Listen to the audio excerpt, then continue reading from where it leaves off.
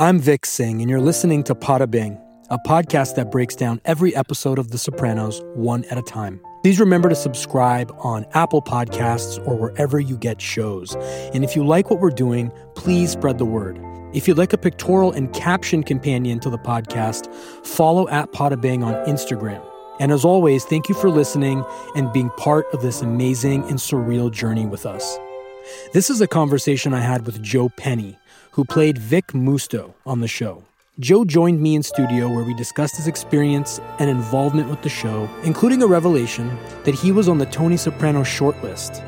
Joe's smile today is as powerful and piercing as it was on the show, and his insights and perspective were equally great.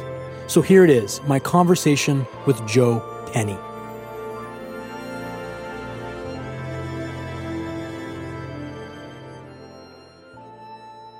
Joe. Yes, sir. Thank you for being here. So you were born in London, right? That's right.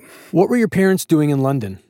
My dad was in the military, Air Force, and my mother lived there. And so that's how I met her. And then I happened. So he was in the Korean War, my dad. I lived there for about a year, and then we came back to the States. So let's try to elegantly draw a line from London to North Jersey, okay? What were you doing pre-Sopranos? What was your career?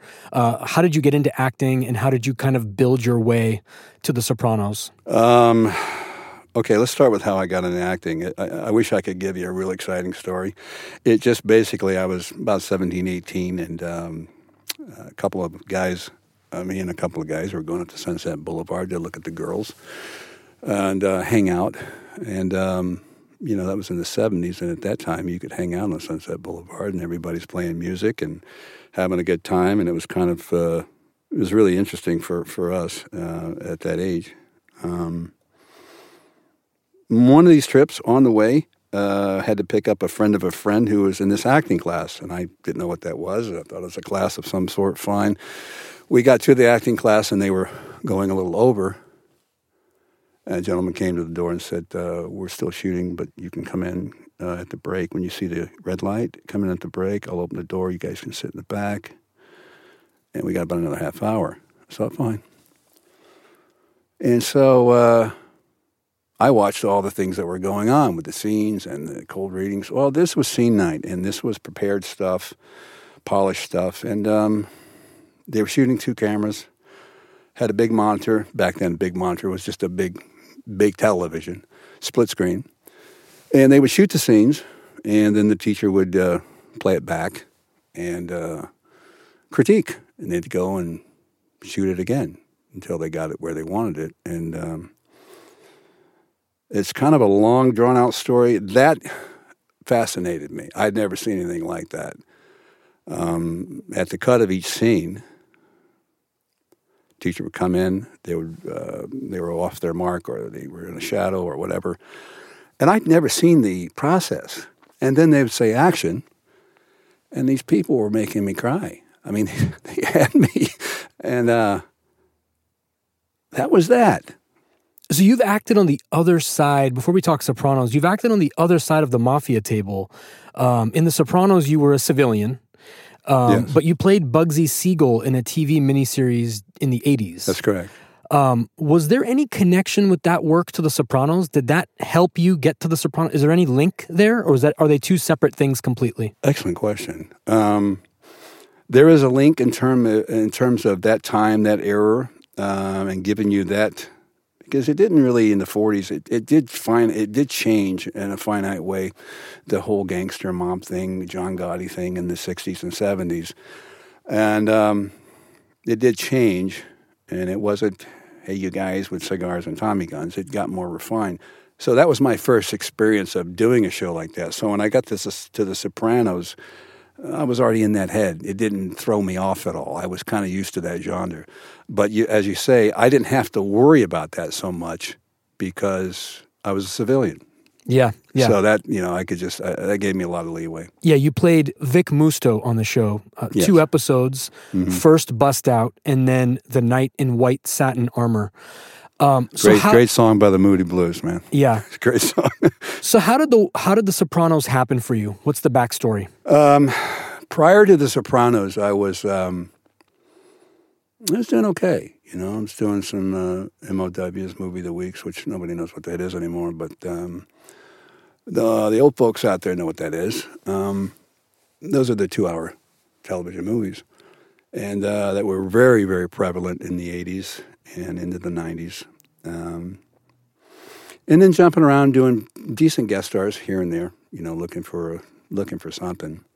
I had done a series called Riptide. I had done a series called Jake and the Fat Man. Right, which, to be honest, I'd never heard of until I was planning to sit down with you. But man, what confidence for a title. Yeah.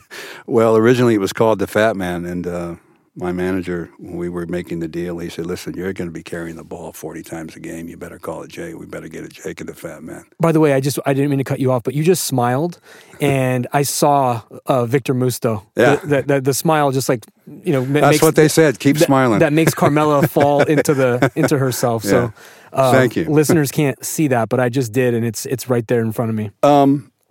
So I had the movies, and I had the guest stars and things, and I'd done a lot of stuff. And what's interesting about this for me is when this thing came up, I had already tested for. I'd seen David Chase. I'd seen him for James Gandolfini, and it was me, James. When I say test, it got down to about 5 guys, if I remember right. And I was one of them, and James was one of them. Now, I knew James from doing other shows prior. I was playing bad guy number 2, number 3. He was playing bad guy number 4, and then so on and so forth. And then some of the shows I had played leads, and James came in. So we had a little bit we knew each other. And but as soon as I saw James, I hadn't seen him in a lot of years. I saw him, I said, well, this is Tony Soprano. This is the guy. What am I doing here? You could just see it. You could just see it. What did you see? There was a thickness to him, and there was a toughness to him, and there was a little boy to him, and there was not a pretty guy, but yet you couldn't stop looking at him kind of a vibe. I can't be any more eloquent than that, but he stuck out. He really stuck out. And you know, they weren't going. I looked around and I thought, you know, I'm not the guy. But I went in and did my bit. Long story short, James ended up getting the role. So I had that going on when The Sopranos came back to get me again in 2000. So you were a known quantity in the sense that you had already read for the lead role. Yeah. Okay. Yeah. I've heard that story at least on 2 different occasions. Probably, I talked to Sandra Santiago, who was on Miami Vice, and she was Jeannie Cusimano on the show. She read for the role of Dr. Melfi, and she was on the short list. You're kidding, I didn't know that. She was on the short list for Dr. Melfi, and she almost kind of communicated to me. That interview's live, by the way. You can go listen to that. Okay. She said something to the effect of, like, I almost felt like David wanted to find something for me because I was almost there. David Chase. Yeah. Did you have a similar experience with Vic Musto? Is that no? Oh, with David? No, I had just the opposite. I mean, I don't want to burst anybody's bubble here, but they didn't really want me. How this all happened was I got a call from my manager at the time, Herb Nanis, and said, "Hey, this Soprano thing, they want you to read and blah, blah, blah, blah, blah." He says, can you get it? Do you have a camera? Do you have you got to tape something and you got to put it in the mail. They need to have it by tomorrow. I mean, can you get it there tonight? And it's like 11 o'clock in the afternoon. And I said, well, wait, I don't get it. What do you mean? Well, you know, my manager was New York, very Jewish. Darling, look, here's what we got to do. You got to shoot this thing. You got to put it in a box. You got to put it on a plane. You got to get it there. They're under the casting. They want us. Okay. So I said, well, I got a camcorder. All right. Well, they sent me the sides. I didn't know what to do with the camcorder. I wasn't a cameraman, but it's pretty much turn it on and shoot, but I needed somebody to shoot it. So I called a friend of mine, and, you know, the minutes and the hours are ticking away. I called a friend of mine, and I said, Jimmy, can you come over and do this? And so I just put the thing up on sticks. I blocked it off in my kitchen. I lit it real well, put a black backdrop behind me, and just did it down and dirty. That's all they wanted. So, of course, I got David Lean with the thing and started to try to be creative. So I called my manager and said, could you just point the camera at your face and shoot it, for God's sakes? We got to get this to them by them. So I did that. So Jimmy came over. We ran it a few times. We looked into the camera. We picked the best take out of the scenes, and which was only 2 scenes. And I licked and stick that thing, and I took it down to FedEx in Toluca Lake, California. I was living at the time, and put it in the mail. And that's how that happened. Did you know about the second appearance after the first one? Had the story been fleshed out that much? I didn't know what any of the stories were about because I never got scripts. It was just your scenes. Just the scenes, yeah. Can you share any stories from the set? Yeah. And let me give you some context. So you've been on lots of other shows as either a guest star or a series regular. You mentioned Riptide, Perry Mason, Twilight Zone, Matlock, Jake and the Fat Man. Can you convey to listeners any difference or specialness or je ne sais quoi on the Sopranos set versus the other shows? Yes. Let me just preface this with, when I did that tape and sent it off, I was happy to do it, even though it was a little stressful. I didn't mind it that much. It was just, at least I could control it. I could do it. I could see what I did, edit it, and then send it out. The people around me were more excited than I was. Because of the show? Because of the show. Now, you got to get, I hadn't watched the show. I knew it was a hit. I wasn't naive. In this vein, I wasn't naive that it was not a hit show. Of course I knew it was a hit show. I had not followed the arc. I hadn't been watching the show. Why? Now that I think about it, it was probably because I went up for a major part on it and didn't get it. Thought, okay, God bless him, I'm going to go on with my life. So us as actors, well, at least I do. We tend to do that. Compartmentalize. Yeah, I didn't need to. I watched it a couple times, and James was just what we thought he was going to be. He was out of control brilliant. Sounds a little heavy for people to hear that. People, brilliant. And he was the guy. I mean, it was, everything about him, he was the guy. Anyway, I was told by my manager, he called me. I called him and told him I sent the tape off, and we did all this stuff, and I got my friend to shoot it, so on and so forth. He was really, really relieved and happy. And he said, look, don't get too excited about this. They're not crazy about L.A. actors.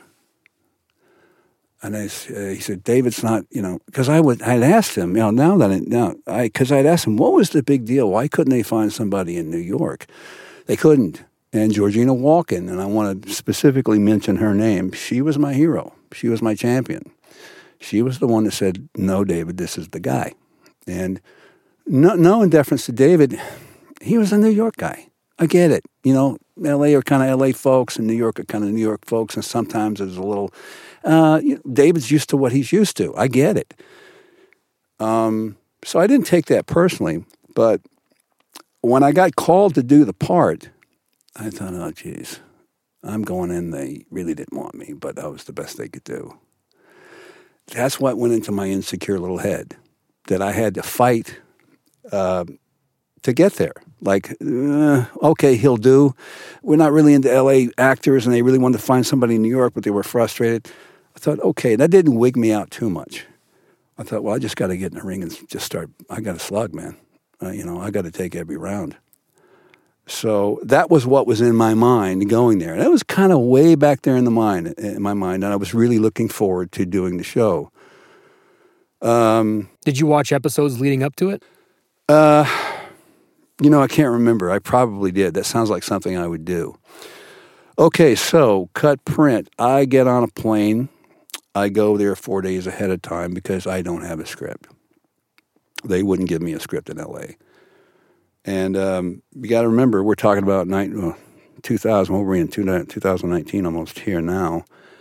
You saw a little bit of that, but you didn't see a lot. I didn't, because actors, that's your map. That's your playbook. So not getting one, and not being able to prepare. So you can get a little bit nuts in your head, depending how secure you are or not secure you are. And it was I was thinking, okay, well, I'll get there and they'll give me a script.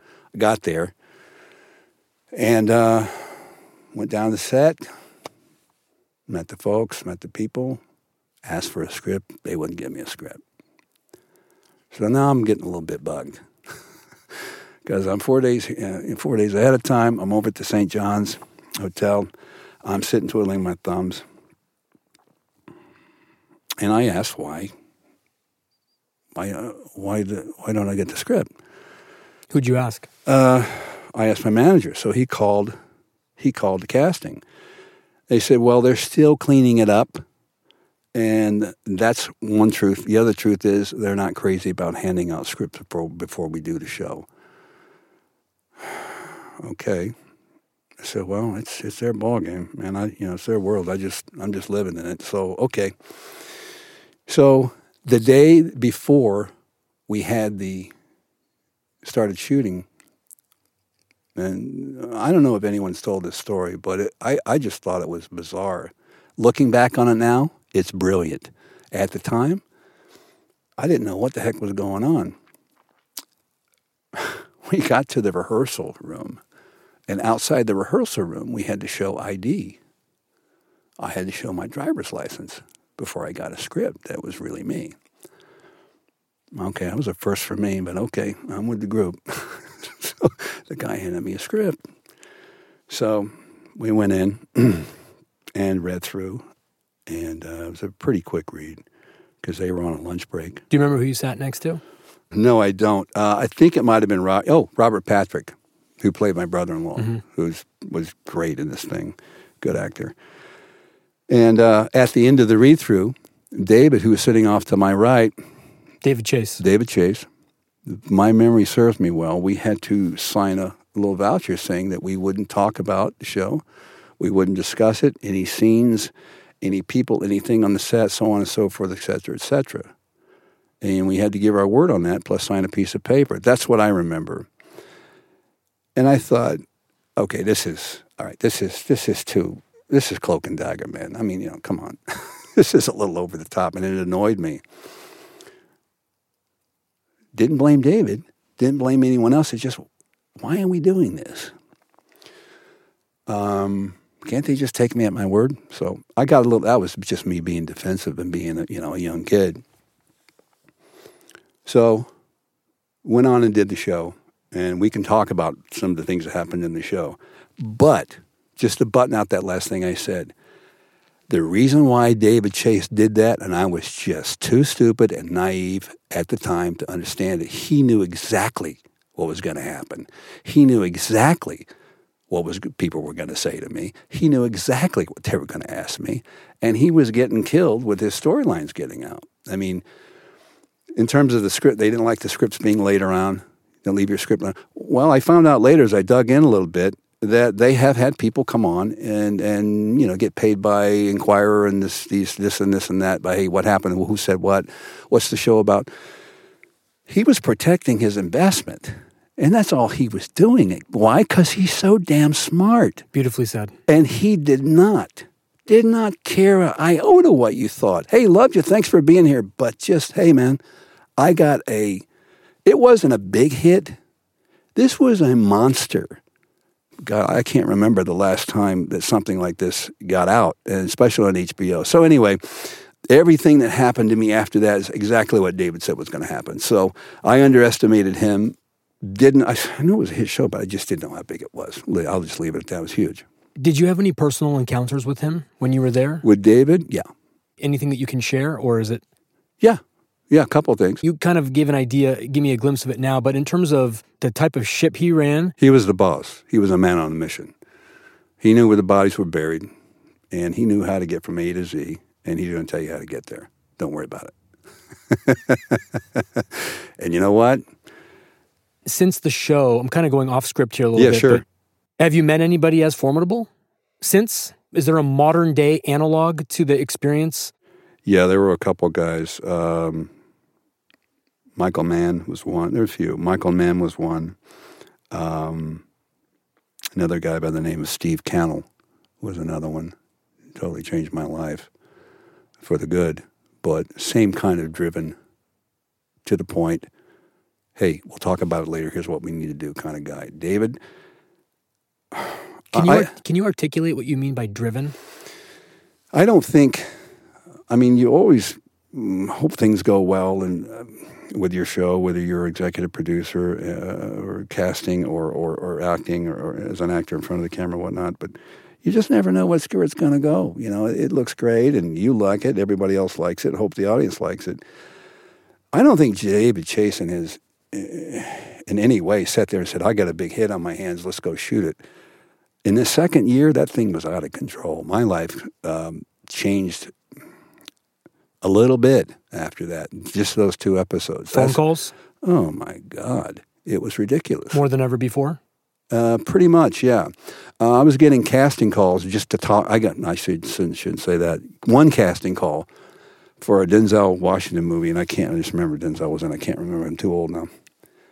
Can't remember the name of the movie. Anyway, went on the interview because I was right for one of the parts, read it, so on and so forth. We had a nice little pre-talk, talk before the reading. We did the reading. After the reading, they usually say, well, thanks for coming by, and that's your cue to get up and get the hell out. You don't go on with your story. And they wanted to talk about Sopranos. They talked about... fans. As fans. They want to talk about Sopranos prior to me getting there. When I got there, the reading was null and void. It didn't matter. It was just that you were there. I was there, and they'd seen the show, and so on and so forth. And they wanted to talk about aspects of the show, what happened on the show, who said what, and how is it to work with. Okay, well, how did you guys do that? Are you really working it? Is it Silver Cup Studios? I mean, they just, it was crazy. And I was invited to parties. I was invited to this. And You're back in L.A. I didn't even know who these people are. Yeah. But I had been on The Sopranos. And, it got me a few more interviews. I mean, it didn't, my career was doing real well at the time. Right. So it wasn't like started my career, but it had a major impact. And again, I underestimated the whole thing. I was just thinking about doing the part and doing a good job. How dialed in was Robert Patrick for that role? Because he felt formidable in the limited time that we see him on screen. Talk about that experience. Well, you look at his talent. I mean, the guy is formidable. Yeah, he's very, very good. You get in the ring with a guy like Robert Patrick, you better know what the hell you're doing, And he and I became buddies real quick because we were both kind of fish out of water, kind of coming on the show at the same time, L.A. guys.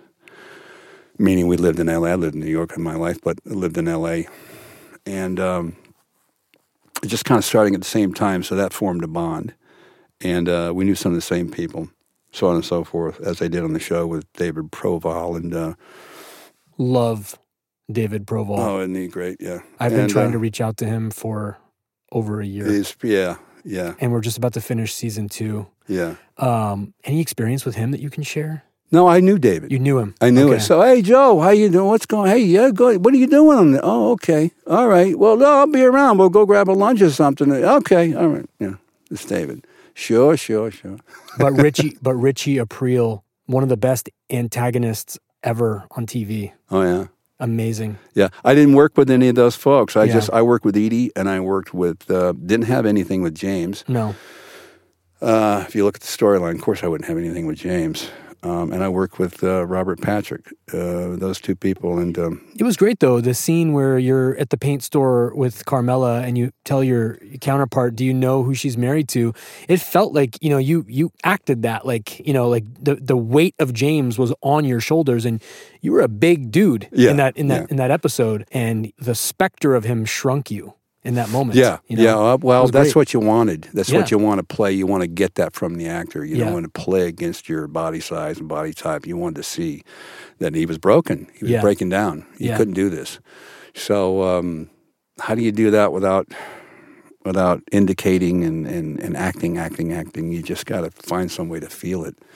And so, but when you saw James, because I watched James work on set, specifically for that reason, because I wanted to get a sense of him in real life doing this, not just on television. They can do a lot of smoke and mirror stuff on television. I wanted to watch him work, how he put it together, and that was impactful for me.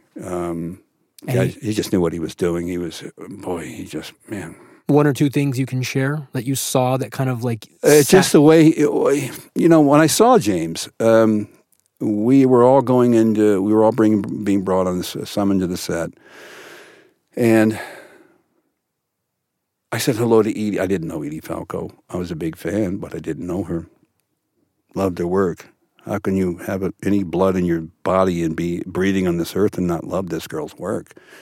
And I mean that. I wouldn't say these things if I didn't mean it. And I was really happy to be working with her. And, of course, Robert was there and David was there. And Lorraine, I'd seen she was on her way to her dressing room or whatever to get her makeup. And James, I was looking for James. I didn't see James. And I knew I had the call sheet, and I knew that he was going to be working with Edie. Well, where's James? I look in the back in the corner. Back of the wall there in this long line of people, and people gathered around, and there's James. I kind of, hey, how are you? How you doing? Yeah, hey, thanks for doing the show. Hey, good to see you. I can't do a James Gandolfini accent, but he was just very shy. He's not a shy guy, kind of to himself, smiling, a nice guy, but he wasn't Tony Soprano. He turned it on. So when you saw him get in the ring, it's like, oh, whoa. he became it. And, you hear that a lot, but boy, I don't know, I know what it means to me when you see it. And, it's hard to fool another actor if they've been around for a while, but when you see it, you go, wow, it's like really good. It's like basketball players, so unless you see them in person. When you see it saw in Michael person, Jordan in person, or Magic in person. You see it at a sports bar on the big screen, great. Go to in real life. Yeah. I saw Michael Jordan play, and I couldn't believe what I was That's watching. about all you have to say on that. Yeah, just all I have to say. Yeah. No, it's so true. And that's part of why I'm trying to live vicariously through you, because obviously it's very apparent to you by now that the show is so important to me. It's not. Yeah, well, you got good taste. You picked a good show. Well, you picked a good one. I appreciate that. But it's just to be able to hear what he was like, a masterclass in acting, and the way he's able to go from 0 to 100 in 3 seconds. Yeah, well, the good ones know how to do that. Yeah. I mean, you have actors that are, they've got to carry it all day. They're in character 24/7. I don't know what that's about. I don't have that kind of energy to do that. Is that method? Is that what yeah, for lack of a better term, yeah, people would say that's method. Back in the 60s and 70s, I was coming in, 70s, certainly when I was coming up, that was very, very method. Very Brando, James Dean, very James Dean. If you read back on some of the James Dean stuff, it's a little out there. But yeah, it's very, very method stuff. But James wasn't like that. He got in there, he warmed up, and then when he was ready to go, and he was done. That was it. He was very comfortable in his own skin on that character. He was that guy. It's just, I don't know, it was unbelievable to watch. It's like, again, like watching a Michael Jordan. The guy was born to do that part. The guy was born to play ball like that. It's he's the guy, and they were writing for him, and they're pitching to him, and when you went on that set, you better know what the hell you're doing, because man, it was intense. Were you aware that Ray Liotta was the wish list Tony Soprano? I had no idea. Yeah. Before James Gandolfini was even a thing, when they were mapping out the initial. Well, that sounds right. See, David Chase would go the opposite. He would go, I want to find a real thug of a guy with a real mug face. And James had that. He had that little boy. He had danger. He had love. He had that little boy thing. He had everything going on in his face. He could turn it on anytime he wanted. It made him really interesting. The little boy comment is interesting. It's he is a little boy. He's a little boy. He's just a little kid. You can see the little. I call it. I'm going to get in trouble with saying this, but I won't give specific names. Sometimes when you watch actors, and they're doing their bit, you see them on film. There's a hole in their soul. There's not something connected. They're not quite there. It's a little forced. It's a little. You can see them watching themselves act. I know this because I've done it myself. So you can really spot it when you see it. James wasn't like that. He wasn't a phony guy at all. It wasn't a phony bone in his body, and he brought that on screen. I mean, it was authentic. It was real, and. Yeah, it was something to watch, Sound like a fanboy, but it was something to watch. No, you were there, so it's actually objective what you're saying. Did you watch the show in its entirety? Not when it first came on. But have you since? Have you seen the show? Have I seen the whole show? Have you seen the whole show? I've probably seen, yeah. Okay. Oh, yeah. Not, you know what? Let me take that back. Probably not every episode. When you asked me if I seen the show, I didn't watch my shows because I'm kind of superstitious when I have a show or a movie coming up, unless I have to go to a screening or a premiere or something. Right. I typically won't watch it because I don't want to jinx it. Yeah. I'll tape it or record it and then I'll watch it afterwards. Yeah. I don't know why that is. It's kind of like baseball players have their favorite socks, their favorite hat, their favorite glove, a favorite tobacco they chew. I mean, I'm kind of superstitious like that. It's weird, I know, but so you watched it in spots? In spots, yeah. Okay, you saw the finale, obviously. Oh, yeah. What did you think of it? What was your reaction? It blew my mind. It was just the opposite of what I thought it was going to be, It was the same thing you had in Breaking Bad. It's just, again, it's David Chase and those writers, And I got to tell you, it sounds like I'm fanning the flame on David Chase. I was prepared not to like the guy and that he'd not like me. I was so wrong about that. This guy had his finger on the pulse of everything on the writing. Let me go specifically into that. I can tell you this much. We were on the set, and Robert and I started our first day, and we were doing the bar scene there, and he was telling about how he lost all the money and the kids' college fund and whatever, and I kind of flipped out on him. We started with that scene. Well, sometimes in a script, a writer will type out, I'm going to the store. That's the line. And maybe to the actor it feels a little bit stiff, and you said, well, I'm going to the store. No, you don't really change the text of the meaning. It's just maybe or maybe there's a soliloquy or a paragraph. You need a couple words to get into a hook or a look, here's the situation, whatever it may be. And so David was opposed to that. He wanted every word said exactly the way it was typed on the script. And I wasn't used to that. And so they had two guys off camera that were production guys reading the script, following along as we were acting it. And make sure you do what you're supposed to do. Make sure we do what we're supposed to do. Make sure we said. So he had eyes on the ball even when he wasn't there. Oh, big time. And that was, Vic, I got to tell you, it drove me nuts. I mean, that's the truth about it. And so I would say to John Patterson, and I said, hey, John, look, is everybody, what's the deal with this? I mean, can I just say it like that? I mean, this feels a little stiff to me. Can I just, no, I'm going to say it. Well, let me hear it. Let me watch you do it. And then he would come around and say, you know what, let's shoot it both ways. Which means I'm going to give this actor what he wants so he can feel good about himself, and then we're going to go do it. We're going to do it a second time. We're going to get what I want. On the cutting room floor. And then I'm going to be looking, my best work is looking up at people on the cutting room floor, and then this kid will be on the floor. Now, why did he do that? Because he's smart. Yeah. He's real smart. You don't want to have an argument with an actor or get cantankerous with an actor or try to debate with an actor. You say, yeah, if you want to do it. So that's what John would do. But he would tell me, listen, this is the way they want it, but if you want to do it that way. So I only did that a couple times, and then I backed off of it. As I look back on the show, again, David Chase was right on the money. He was right on everything he said, And he commented to me, or it was talked to me, I got talked to about that, because I had asked around the other actors and whatnot, and they were getting the same thing. Well, you got to remember, you guys have slept with this, 3 years, 4 years, 5 years? The idea of the show, the Bible of the show, the characters. How do we make this a sympathetic character? But he kills a good guy. He's a bad guy and he kills people. But how do we make him a hero? Who's he going to be married to?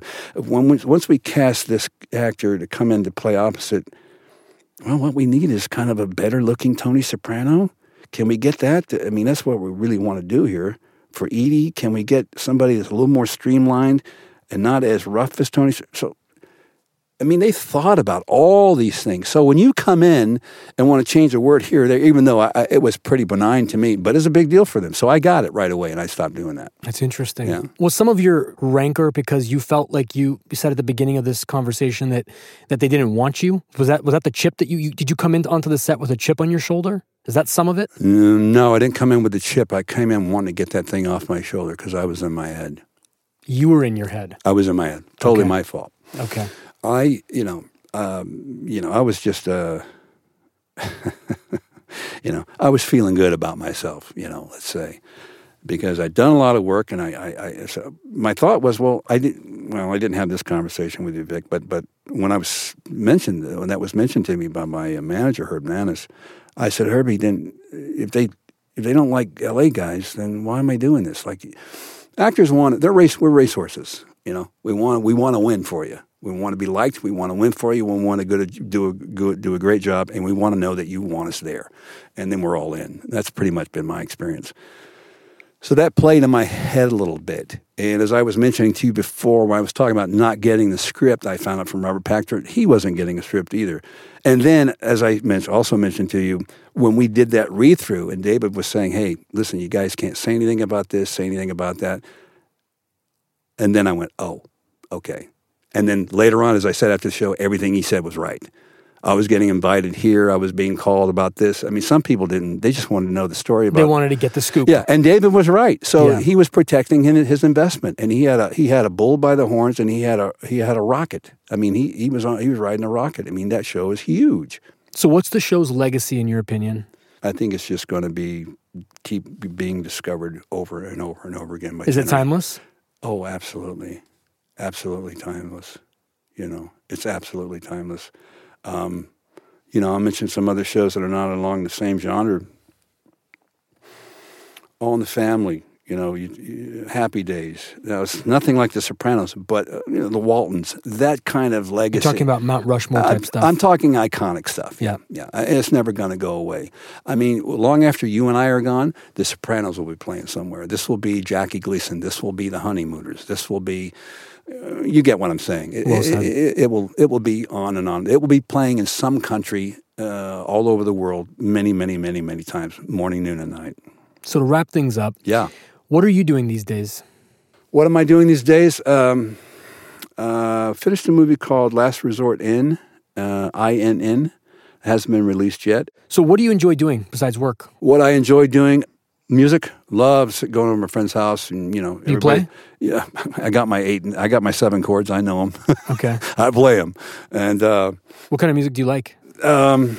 you know what? This is a whole. I'm such a geek on it. I'm so gacked out on music that I can't even answer that question because I feel I'm being.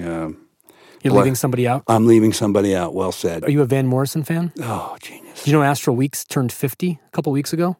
Oh, you're kidding. Yeah, that album was just turned 50, and I'm a huge music head too, and I've been listening to that album. Basically, I've devoted the month of December to Astral Weeks because... Yeah, I came up with all the stuff, Van Morrison, James Taylor, all the R&B stuff, Motown stuff. Yeah. Even some of the Frankie Valli, the Drifters, if you want to go back, Temptations, Four Tops, Motown stuff. Music on the show was one of the big things. Oh. David Chase is probably the music head. He's a music nut. I think probably he and Scorsese, if you go and watch, everybody knows this, I think, that's watched any Scorsese movies, music. Wow, do they hang music in there so well? It's an extra character in the show. It is. It's such a big deal. What was the last book you read? Last book I read was Don Miguel Ruiz, The Four Steps, the Four Agreements? Four Agreements. Yeah. And that's been around for 37 years or whatever. Yeah. Anyway, a buddy of mine, my buddy's wife turned me on. I said, take a look at that. I just read that like a couple of weeks ago. Another kind of corny, but Shel Silverstein, The Giving Tree. That was always, I read that many, many years ago. I think it's 23 pages. I'm kind of making it up, but it's not more than that. Big green, kind of Dr. Seuss book. It's a devastating story. Oh, man. When I first read that hit me so hard. Yeah. And I'm a parent now, and when I read it to my child... Oh, there you go. Sometimes I can't make it all the way through. Yeah. Because it's just like... Yeah, I'm a big crybaby. I get real emotional. No, and you start thinking about your own parents, and then it's just... Oh, yeah. Giving Tree is a powerful book. Yeah. That's a beautiful way to end. Joe, thank you so much for being on the podcast. It's been a pleasure to sit down with you and meet you. And hopefully you can watch the show again, and then you and me can nerd out on this again sometime down the road. Thank you, Vic. Appreciate it, bud. Take care.